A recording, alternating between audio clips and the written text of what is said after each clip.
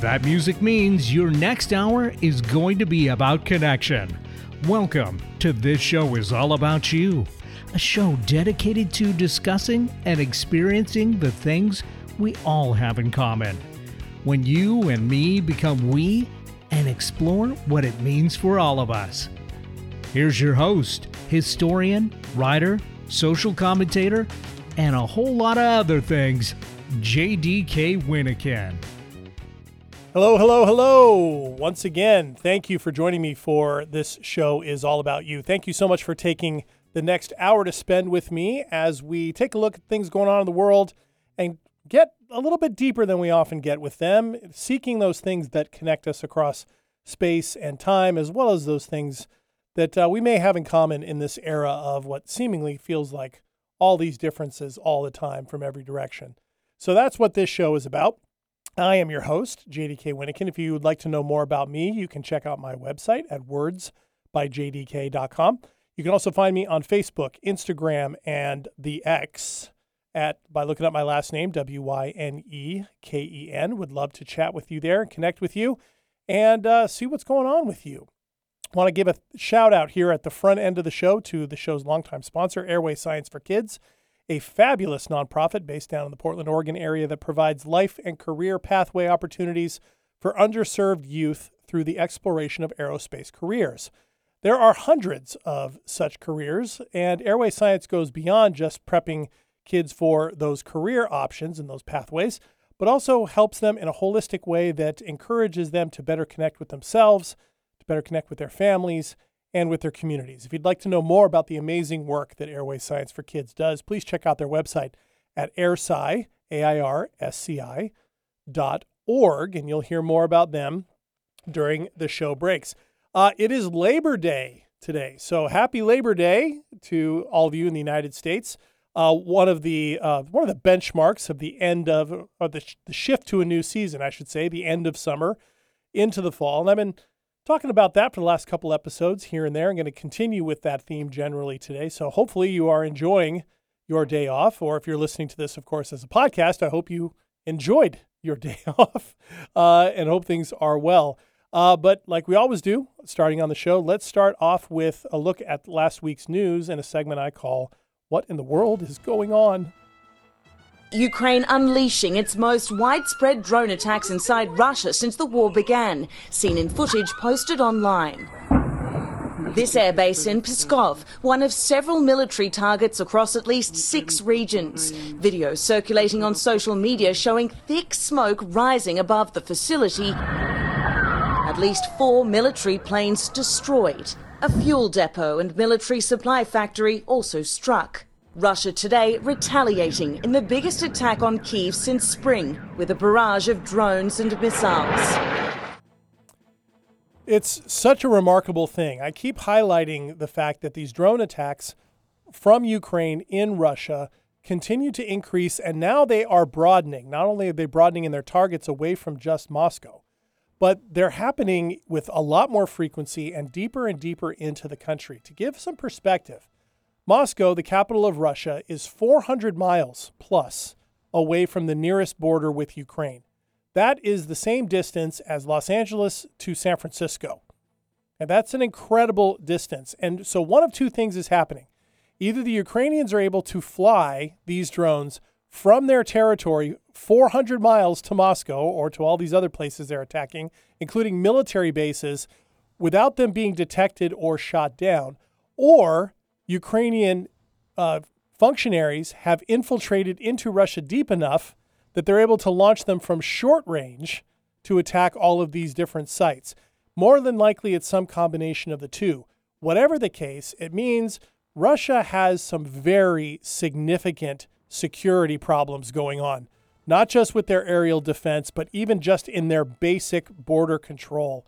It is yet another sign of a country that started a war it had no business starting because it did not have the infrastructure, it does not have the expertise, and it does not have the preparations in place for a prolonged war against a power that is highly motivated and well supported with weapons and technology from the outside world. It just is amazing to me that we've gotten to this point. And of course, the reason why the Ukrainians are doing this is not just because they're being attacked, but this is a great way from their vantage point to undercut Russian morale inside Russia and support for the war.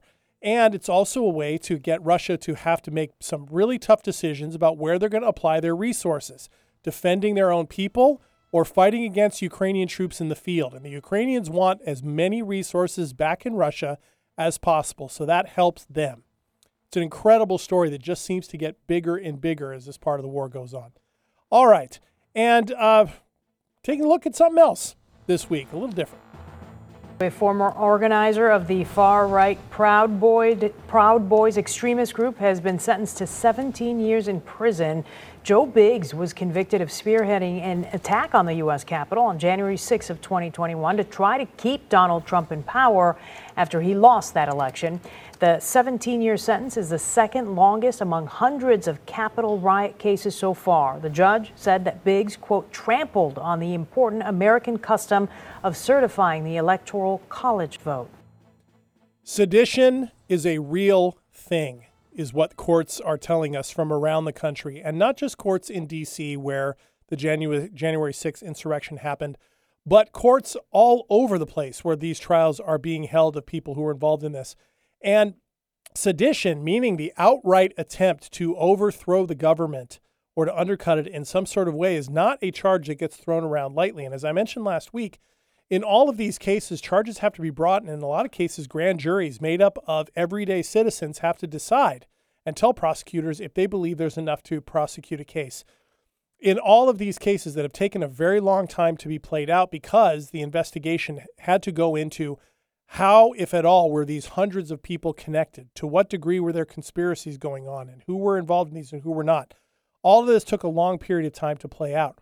And now sentences are starting to be handed down. And 17 years is significant. And in some ways, in a lot of ways, I'm really glad that these are the types of sentences that are being handed out for this, because in this period of time where the messaging around January 6th and what happened is infused with the politics of right now, it can be really easy to forget just how threatening that event really was.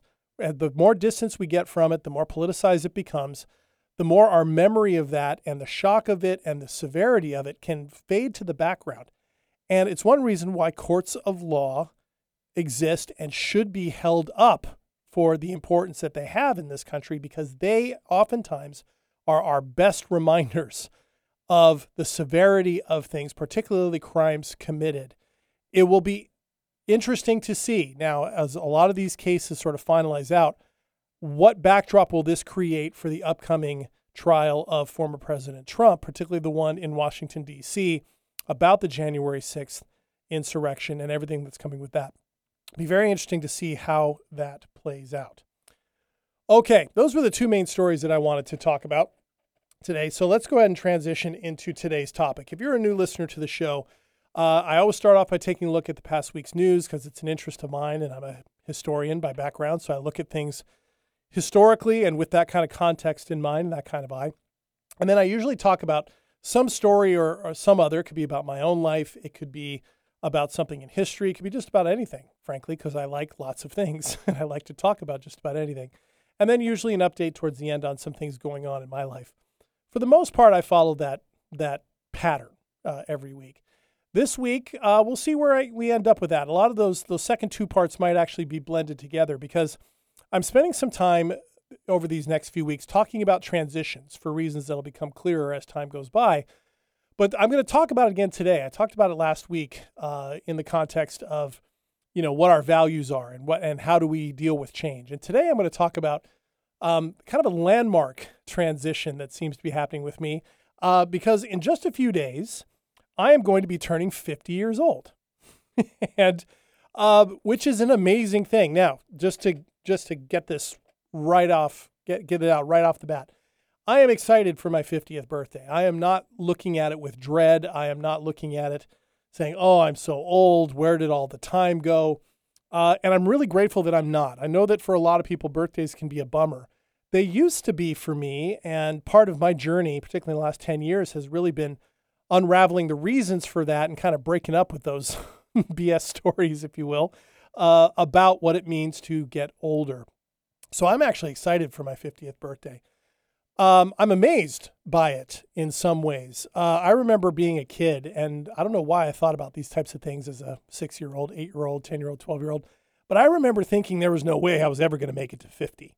50 just seems so old. I mean, back then, my parents weren't 50, and so it already seemed old.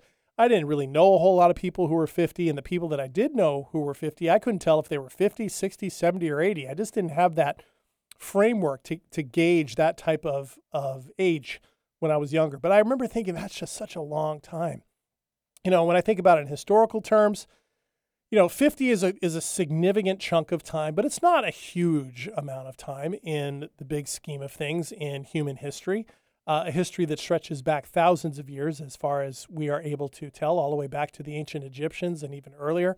So it's just one small snapshot in time. And of course, as I've gotten older and you recognize, you're part of a continuum of humanity, and we're kind of small in that continuum. We're also small in the universe.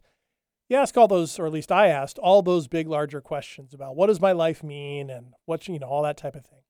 And for me, for at least 40 of those years, it seemed to be a real struggle for me to figure out what I was meant to be and how I wanted to be and what life really meant. And as I come up on 50, I've been really grateful more than anything else for the lessons that I have learned in my life so far, even the really difficult ones. Now, longtime listeners of this show know that I'm about 12 years removed from a major life rebuild. I blew up my old life in spectacular fashion once upon a time and decided I had two choices. I could either stay in that destruction, or I could do the painful work and the difficult work and the oftentimes lonely work involved in coming to terms with myself, forgiving myself for the things that I had done, and hopefully, making amends for the things that I had done wrong to other people, and then rebuilding my life. I had two choices in the end, and I chose to do my best and rebuild. And I'm grateful to say, as I approach my 50th birthday, that, I've done that largely. And I'm in this interesting transition point where I think I'm only just starting to realize that all that old stuff is really gone. All those old things are really done. All my old ways of thinking I've grown out of those, or certain elements of those have just kind of closed themselves off. And I have literally the rest of my life in front of me. I have no idea how long that is, of course, but I'm grateful for the fact that seemingly I feel like I've broken into the clear, at least in terms of all the old stuff that used to really hold me down. Not that I've gotten every single answer to all those big questions about life and future and meaning and all that. Just a lot of those questions that I used to try to answer, I've recognized I probably can't ever answer, or they just aren't as important to me anymore as they used to be. So I feel really good going into my 50th birthday. And I set a goal for myself a few years ago as I saw 50 coming on, and I was trying new things, including doing this podcast and starting up the podcast with my good friend Tawny Santabria, Breaking Up with RBS, that you can also find wherever you get your podcasts. As I was going through all that, going, what do I want to shoot for as 50 years old gets closer? How do I want to transition where I am now towards that as just a goal? Not that I needed to create like the perfect life for myself, and I didn't create what some people would think would be unrealistic goals for that. I didn't say at the time, I want to make sure that I have $50 million in the bank by the time I'm 50.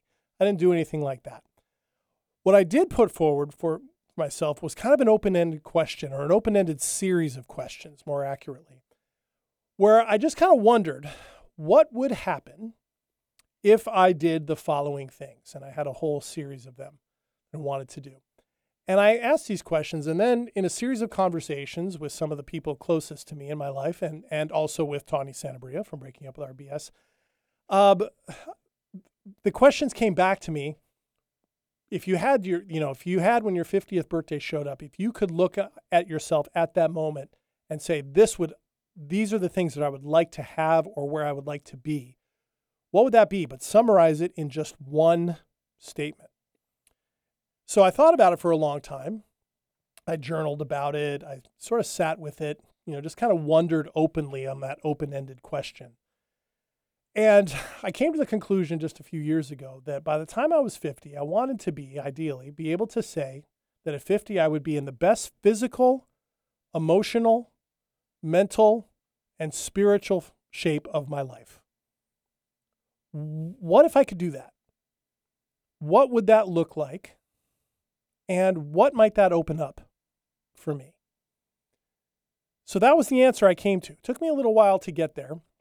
But it became kind of this guiding force over the last few years. And it's kind of been this part of this larger conceptual umbrella kind of hanging over everything that I do. Not hanging over, but, that sounds negative.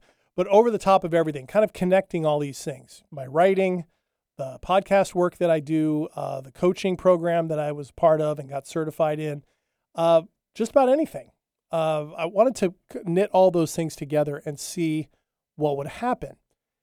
And what ended up happening was, I'm happy to say, exactly that. In just a couple days, I'll turn 50, and I can say without a doubt, already, just a couple days prior, I am in the best physical shape of my life. I am in the best emotional shape of my life. I am in the best mental shape and in the best spiritual shape. And I'm thrilled about that. And because what it has me leading with into this transition into the next decade, right? My 50s, or the next half of my life, or the next, quarter of my life. I have no idea how much longer I'll have. Whatever this next series of steps is, it has me leading with gratitude and a lot of peace and a lot of excitement for where things might be going. And not because my life is suddenly absent of challenges or difficulties or uncertainties. I am not free of difficult emotional experiences like loneliness or loss or self-doubt or frustration or anger. All those things still happen. What I believe has happened, and the gift that has developed within me and around me, is more of a recognition that all those things are a part of life, and what I can do and continue to do is develop through all those things, the physical, the mental, the spiritual, and the emotional, more and more resilience and integration of all those things together, more resilience as all those elements of life, whether they're coming from inside me or are influenced by external things, as they come at me. And so when we get back from the first break here on this show is all about you, I'll talk about some of those specific things and what that's looked like and what that means for moving ahead. And hopefully you'll connect with some of what I have to say. We'll be right back.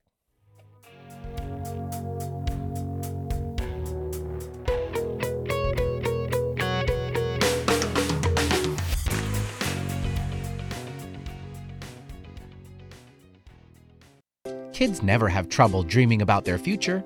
The challenge is providing them the resources and opportunities to reach them.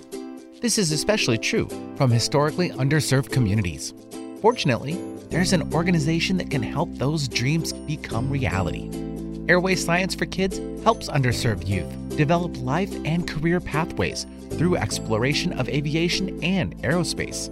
Using in-person and virtual programs, along with partnerships with companies, educational institutions, community health providers, and other resources, Airway Science for Kids helps students not only find their dream careers, but also learn how to better advocate for themselves and connect more effectively with their families, peers, and communities. To find out more, visit airsci.org. That's AIRSCI.org, or email info@airsci.org. Airway Science for Kids, providing aerospace for all.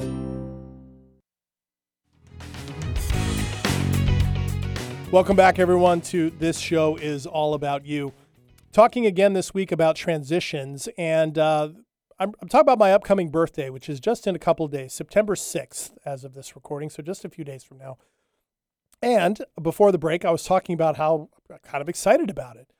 And 50 is a big round number, right? And so even though it's the same kind of birthday as 49, and next year will be the same birthday at 51, God willing, there is something about these big round numbers that captures our attention. And depending on what we choose to do with that, how we choose to frame that big number goes a long way, I have learned, goes a long way in determining how we're going to feel about it and what we might choose to do with it. And so I've learned in the last handful of years to recognize that we have so much more choice over our emotional states and how we want to frame things than we think. And it doesn't, and one is going to be more real than the other, in some cases. And so for me, I have been working actively for at least 12 years since the rebuild began, but really in the last handful to learning how to better reframe these things for myself in a way that has reality at the core, but within me, I feel the resilience and the ability to be okay no matter what is happening, to be okay even when things aren't great, to be okay even when difficult emotions are running through me, to be okay when things happen outside of my control that directly affect me negatively. And by better learning how to do those things, that kind of emotional integration, it's helping me appreciate more and more, not only the things that aren't made up of all those difficult things, the nice things, but really the smaller things, to be grateful and to notice the smaller things, the smaller joys in life. And there is something true to what you hear a lot in public discourse about this on social media and elsewhere, that around 50, there seems to be, if we're growing in that part of our lives, we start realizing what we care less and less about, what really matters the most and what doesn't. We tend to filter through those things. We've seen behind the curtain, right, of all those things we were supposed to do, or maybe all those things we thought we should do, or that we needed to do, or we were told that we needed to do in order to be happy. Some of those may have turned out to be true for some of us. Some of them might have turned out to be, completely not true for others. And instead, kind of figuring out where we stand and how we want things to be for ourselves. And as I said before the break, my goal a few years back, leading into about the time I turned 50, I wanted to be in the best physical, emotional, spiritual, and mental shape of my life. And I really feel I'm in that spot. And I'm really excited about that. Not just because I kind of put that out there a few years ago and I've been able to move in that direction enough that I can say that, but also because it just feels really good to be in that space. And again, it's not Pollyanna-ish in the sense that I've somehow, have cast off my awareness of what's world's problems or my own difficulties or, the frailties of life or the uncertainties. Not at all. In fact, I probably notice a lot of those things a lot more than I used to. What is different now is those things don't sideline me emotionally, mentally, physically, spiritually, as much as they once did. And I attribute that to a few factors. So collectively, all four of those areas of health, there's a few common factors that have turned out to be really important. One, in every single case, I needed a lot of other people to help me do it. Those were not things I could do on my own, strictly by myself. In part, that's because we are hardwired for connection with other people. And the best relationships we have, whether it's our closest ones, partnerships, best friendships, or ones that are professional or aren't as deeply connected, that combination of factors, that combination of relationships goes a long way to help us achieve certain things. So, for example, in the physical part of my life, one of the things I can say is from when I was very young, I was always very aware of feeling weak compared to other people. I was never the tallest, strongest, most fit, most attractive looking kid growing up, or at least that's what I told myself. And I never felt that way. I was kind of a skinny beanpole by the time I was a teenager, and I was very self-conscious about that. And I played sports, but I was very self-conscious in the weight room.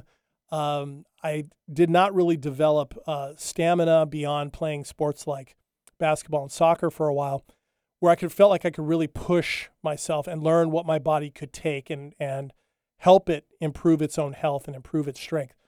So as I started laying out this idea for myself to get to the best physical shape of my life, it felt pretty daunting.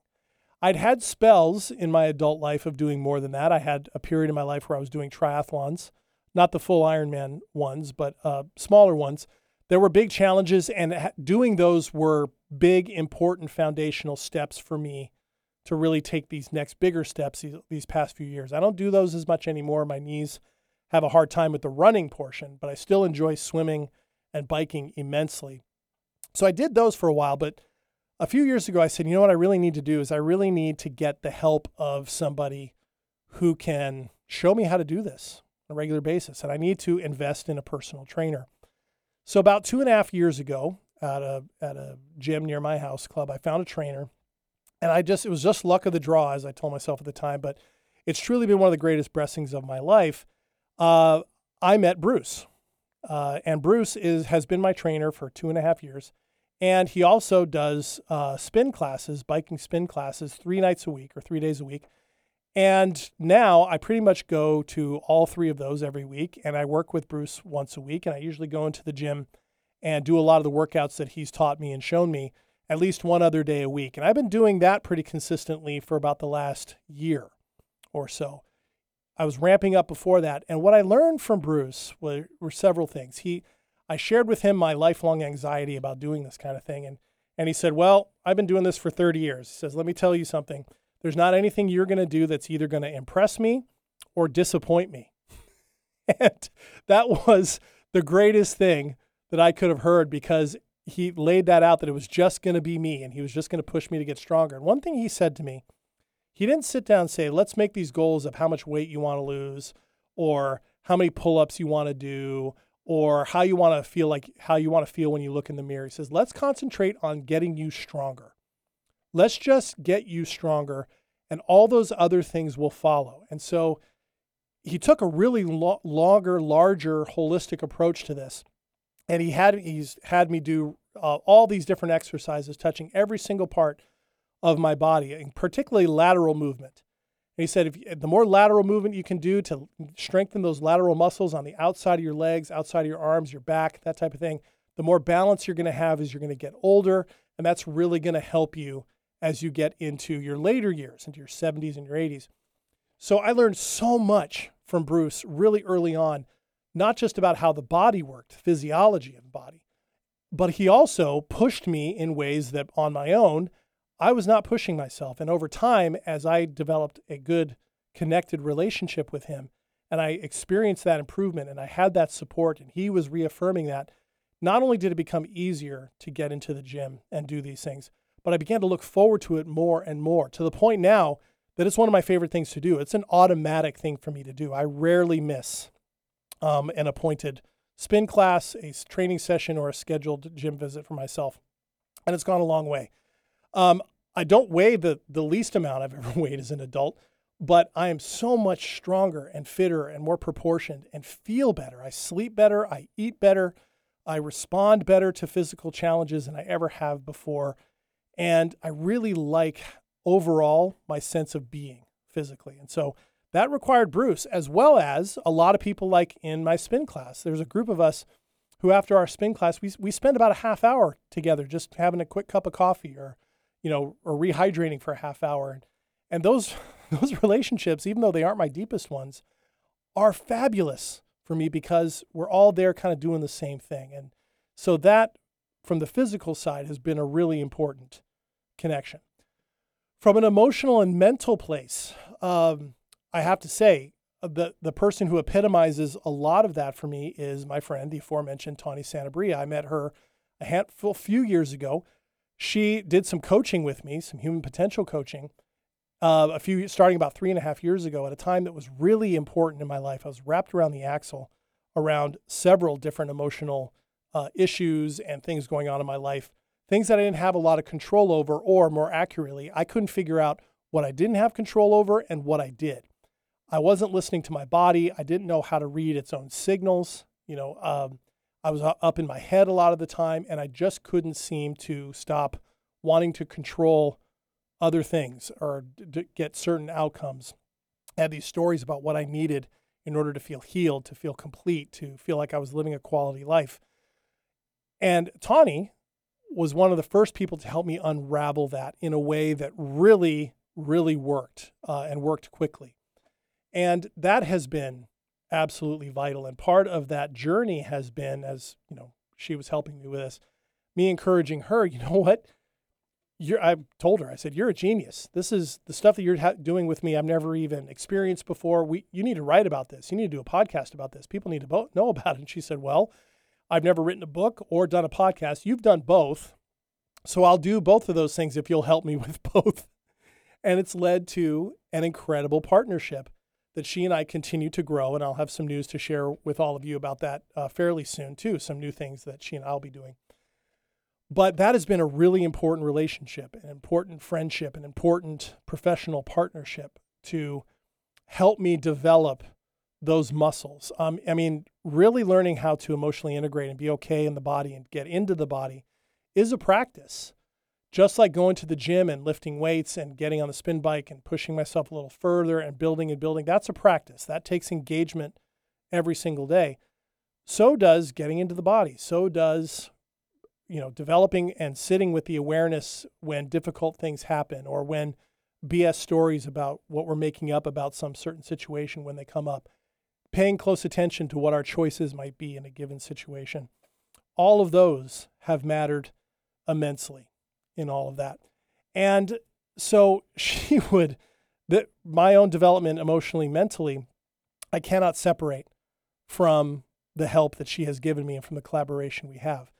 I would also say there are a number of people that I could name by name, and you've heard me name them at the end of the show before, if you've listened to the show before, people that, whether they were aware of it or not, whether we were talking about emotional and mental resilience or not, whether they knew that or not, were really helping me with that just by being in relationship with me. There's so many people who, in the midst of this, the last handful of years, have shown up for me in so many ways. And sometimes the conversations are difficult. The swift kick in the butt that I know that I need every once in a while. The reality checks that we all need to have every once in a while. I am fortunate to be surrounded by people who are willing to give me those things, even when it's uncomfortable. And I'm so grateful that I'm developing more and more of an ability to really accept those things, even if it's difficult to hear, from a position of recognizing that they tell me these things because they're invested with me and that we are helping each other grow. And I've learned how to better give back that kind of direct feedback and support and really kind of point those things out. It's one reason why when Tawny encouraged me to get certified as a human potential coach, I found it not only really exciting as an idea, but it was something that I realized I was already starting to do in a lot of my relationships in general. And I wanted to help other people learn how to do that in their own lives, like I was learning how to do that. So my closest relationships have helped with that. And I mean, I could sit and go down the list. I made a list not too long ago. It would probably take up an entire segment of this show of me just listing names of people who have helped me directly with those things in the last few years, and in ways that some of them would probably be really surprised to be on the list. But when we frame ourselves, when we frame where we want to go in the terms like I mentioned at the top of the show, wanting to be in the best all-around shape of my life, physically, mentally, emotionally, spiritually, if we really frame things that way, in a lot of ways, the interactions we have under that umbrella are all kind of part of that picture. And for me, I was very conscious of it a lot of the time with those things. And then finally, the last piece, really quickly, the spiritual side of it. I could say all the same things. I mean, and not these things aren't all separate from each other. They all interconnect, right? So physically, physical exercise can really connect us emotionally with ourselves, with other people, and can be in some ways spiritual in the sense that we better connect with ourselves and then something larger than ourselves. And we all define those things in different ways. And I am fortunate that on the spiritual side of things, I have a lot of friends who, with the emotional and the mental, and some with the physical, are all interested in spiritual growth in their own way. And I have friends that I've had forever who, our spiritual upbringing was in Christianity. And so we have that in common. And a lot of the lessons that we've taken from that. And for me, the lessons from Christianity, the things to stick with are a belief in something much larger than ourselves, the importance of kindness, the importance of grace, the importance of forgiveness, the importance of acceptance of other people, and recognizing that we are not the center of the universe. Those are a lot of the things that I've kept with me. And I am fortunate that in particular, not only some longtime friends, but my family epitomizes that. My mom and my dad and my sister and my brother-in-law, all those things I just mentioned are what they truly emphasize as well. And so I've been able to have that as well. But I also have friends who are decidedly not from that religious background. I have friends from my recovery circles who all had different religious or non-religious backgrounds, who all connected with something larger than themselves in order to start getting healthier, to break their addictive patterns, whether it be to substances or behaviors. And they needed other people, and they needed spiritual connection to something larger than themselves. And they all defined that in different ways. And I've spent a lot of hours in my life sitting with people from varying walks of life, with varying experiences and varying beliefs on everything under the sun, who were nevertheless able to connect with one another spiritually and connect with themselves and the universe more largely, despite all their differences. And that, to me, has really stuck and has become a bedrock piece. So that's just another example of that. When we come back from our second break on this show is All About You, I'll tell you a little bit more about some of those things and ask maybe some broader questions for us to consider in our own transitions, wherever we may happen to be. So we'll be right back.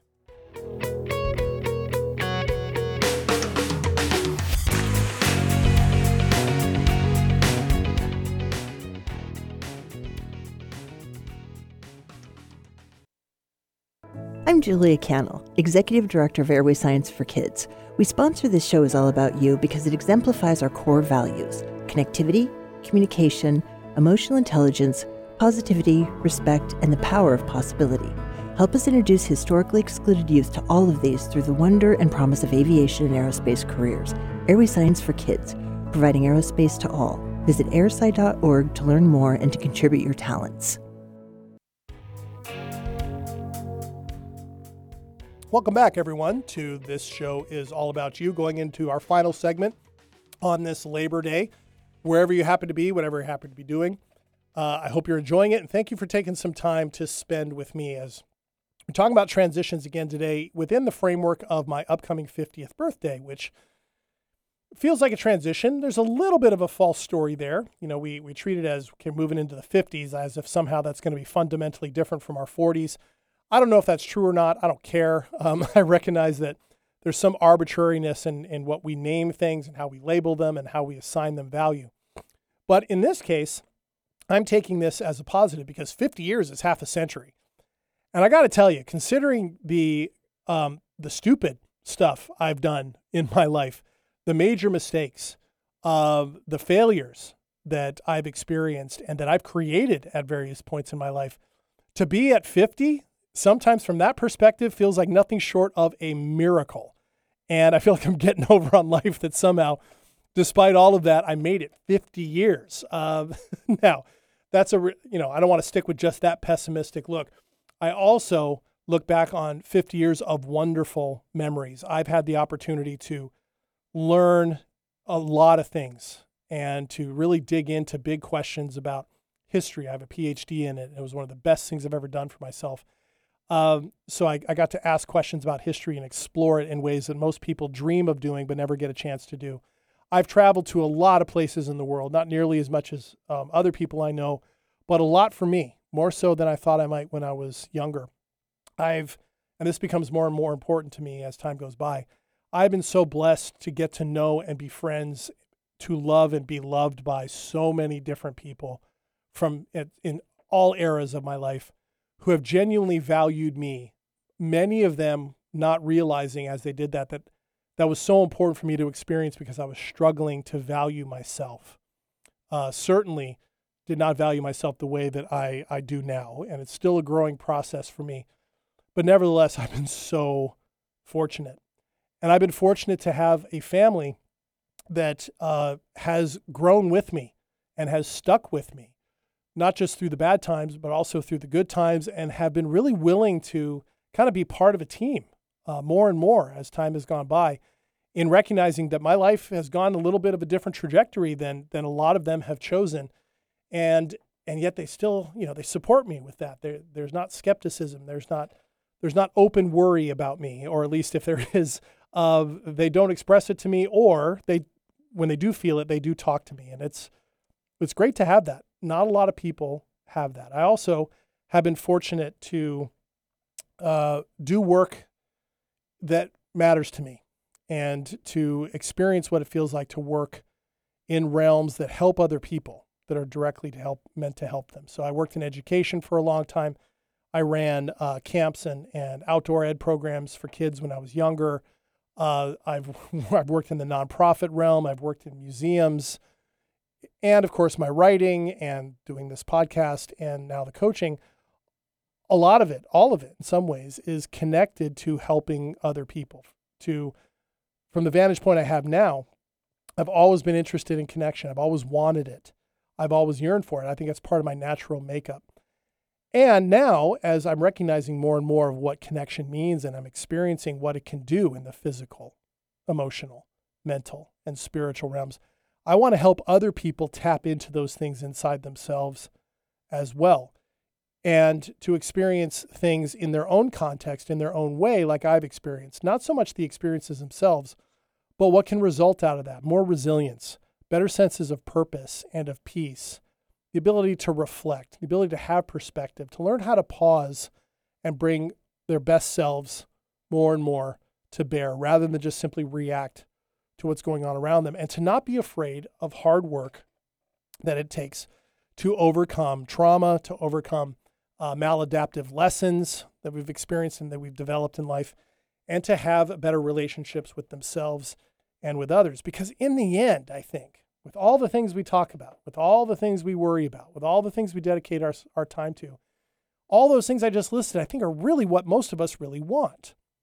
We might dress it up. We might hide it under, anger, or hide it under, moralism or political differences. But really in the end, that understanding ourselves and having peace and resilience and the ability to reflect and have appreciation and gratitude and have connection and to be at peace, I think really are the things that we really seek.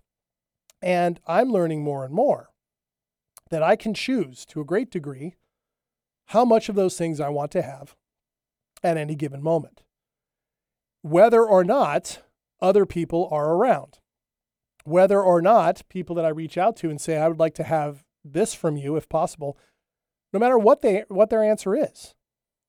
To be okay when things aren't okay is a feeling of, I don't want to say power, because it isn't power, maybe empowerment. Because in a lot of ways, unless we are literally in an emergency, like there is some sort of threat to our lives, to our safety, something bad going on. Other than that, outside of those times, which are rare, thankfully, and hopefully continue to be rare, we actually can choose to be okay a lot more often than we think. And that doesn't have to be at the expense of reality. It doesn't require making up a story or saying, well, everything will just simply work out, because sometimes things don't work out, a specific situation. But if we mean things will work out, that I will be okay, we can choose that. I'm learning more and more over time. And as I mentioned last segment, to get to this point where I feel like I'm approaching and continue to plan, I plan to continue going down, it required a lot of things. It required, first of all, the help of other people. And I think I've illustrated that in the examples that I've used. I absolutely needed that. The second thing that had to be applied to all of them was my own personal curiosity. I had to become curious about what might be possible, and not only that, but curious about what I might have wrong, or what bad habits I might have had, or what stories I was telling myself, and be curious about what it would feel like to let some of those expectations go, to let go of some of those desired outcomes in things like relationships or a career, to let those go and instead focus on making better, healthier decisions for myself in those four realms. What was best for me physically, emotionally, mentally, spiritually? to spend more time with that and to be curious about what it could do. So, for example, over the past year, I've been guided in the physical realm by this open-ended question: what if I made my training sessions with Bruce, my spin classes with Bruce, and my own solo sessions on my own, doing both, what if I made those non-negotiable? That instead of just fitting those into other things, I fit other things around those, that I committed to those to the best of my ability, obviously leaving things open for unexpected circumstances or for holidays or for trips or for illness. What would happen? I didn't say I'm going to do this for the next year. I just asked myself an open-ended question: what would happen if I did prioritize things that way? That was a curiosity-based question that then required action to follow through on. And so I took that action. And for the most part, I would say 95% of my scheduled gym appointments and spin classes I've made. And it's been great. It's part of the reason why I'm in the best physical shape of my life. And I feel really good. And added to that, I'm getting some answers to that curiosity question. What would happen? Okay, I will feel stronger. I will look better to myself. I will be more alert. I will have better energy. I will sleep better. I'll be eating better. I'll be better taking care of this body that I've got, and all of it that works so well together for my sense of well-being. I'm taking better care of it than I ever have in my life, right at a really good time for me to be learning how to do that, as I'm going to be getting older. And as they say, Father Time is undefeated. So I'm not going to be able to stave off the effects of time forever. However, I can really be healthy enough not to stave it off so much as to just experience every single stage of physical change in such a way that I can better know what's going on. I can better operate and be resilient through those changes, and still, as a result, maintain the type of life I want to be living and maintain appreciation for the physical state that I'm in. So I'm so grateful for this, that I asked this curious question and then had the people around me who could help me follow through on that.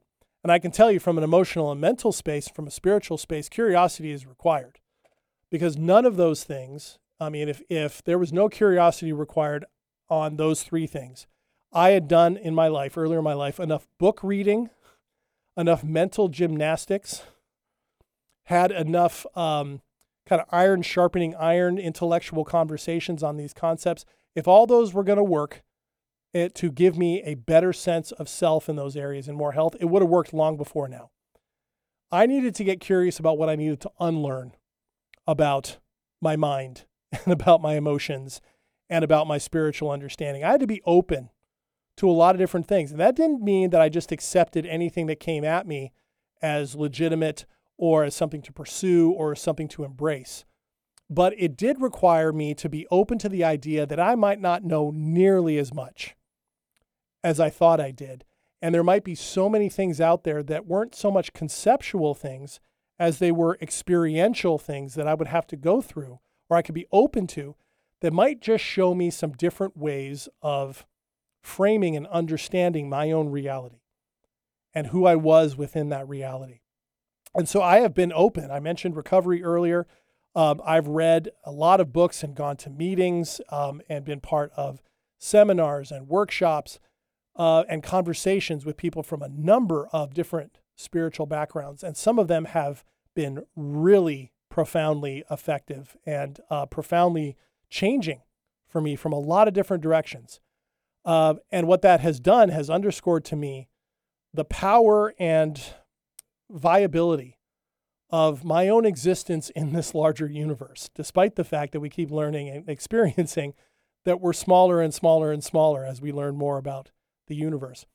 But nevertheless, those have been huge for me, and I had to be open to that. And I think a lot of times what I've experienced is when people are afraid of what those things may do, if they become open to this idea that perhaps the faith tradition they grew up in doesn't have every single answer that they need, that there's a fear of what that will do. If you let go of certain ways of viewing things, you don't necessarily know what is going to replace it. And that can be scary. I've experienced that myself.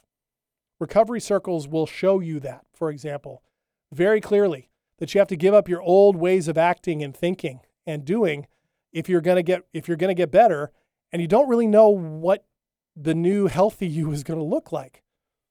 And as often happens in human psychology, we go with the thing that we know, even if it's destructive and painful, more so than the thing that we don't know. And it requires curiosity and an open-ended sense of that, not putting a time frame on that, to really move beyond that, I've experienced. And so for me, coming out of recovery, as well as doing the coaching with Tawny and doing the hard work in relationships to apply these things, all showed me that curiosity is absolutely vital, a thread to have through this. No matter what transition we're going through, no matter what changes are going on, curiosity allows us to be open to possibility and to be right where we are right now.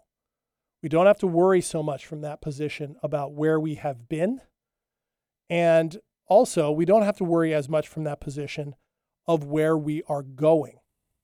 And oftentimes, if you think about it, if you're at all like I have been before and sometimes still struggle with, we can be caught in one or two of those things. Like we're either caught up in something that's happened in the past, or we're worried about something that's happening in the future, or something is happening now that is kicking off fear about the future, or is reminding us from something from the past, or some past trauma is affecting our present. To get to the point where we can be right where we are requires that curiosity to unlearn, to separate, to untangle from those things that either can lock us to the past or get us obsessed about the future at the expense of the present. So that curiosity, so other people, one factor. Curiosity, another factor. And I would say that being present, being in the moment, being where our feet are, is another common thread that's run through that. That doesn't mean that I don't have plans. That doesn't mean I don't have things I would like to gain in my life or work towards in my life that I don't have yet. It doesn't mean that I don't set those. What it does mean is setting those up as absolute musts, some vision of the future, at the expense of experiencing and acknowledging the reality that I'm in, no matter what that looks like, is not going to be helpful for me in the present in terms of coping with what's going on, making better choices for myself in the present.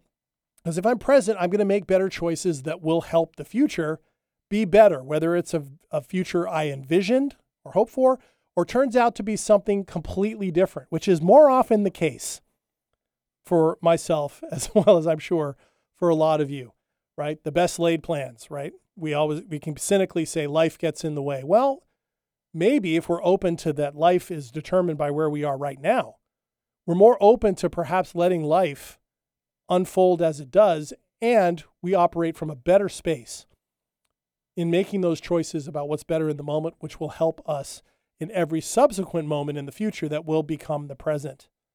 And we continue and we continue and we continue. And you don't just have to take my word for it. Every single major spiritual and religious tradition that's ever existed in some way, shape, or form recognizes that fact, that the present is the key to just about everything else, right? To be here now is such a vital thing. All right. So with that, I have a lot more that I could say about it, but we are out of time for this episode of the show is all about you. I hope you enjoyed the conversation today. I hope it gave you some things to think about. I have more to say on transitions in upcoming episodes, so I hope you'll join me for the next episode and episodes beyond. And if you missed any of this episode or any episodes of This Show Is All About You, remember you can get this as a podcast wherever you get your podcasts. There's so many thank yous I need to give out for this show every week. I need to thank Hubbard Radio Seattle for producing and distributing This Show Is All About You. I need to thank Eric Ryder for being my in-studio producer, editor, and mix master. Thank you so much, Eric. I need to thank Airway Science for Kids for sponsoring This Show Is All About You. I need to thank Dave Nelson for the original music for This Show Is All About You. He's with Lens Group Media. I have so many people that I need to thank, and I've thought about many of them on this episode today, but I don't have the time to list all of them. So I need to make sure they know who they are. And I want to thank all of you listeners, because I could not do this for you without you. So to send you out into the rest of this week as we transition into fall, I'll end, as I always do, with an original haiku. Half a century of love, life, lessons, and growth. Here's to 50 more. Chins up, everyone.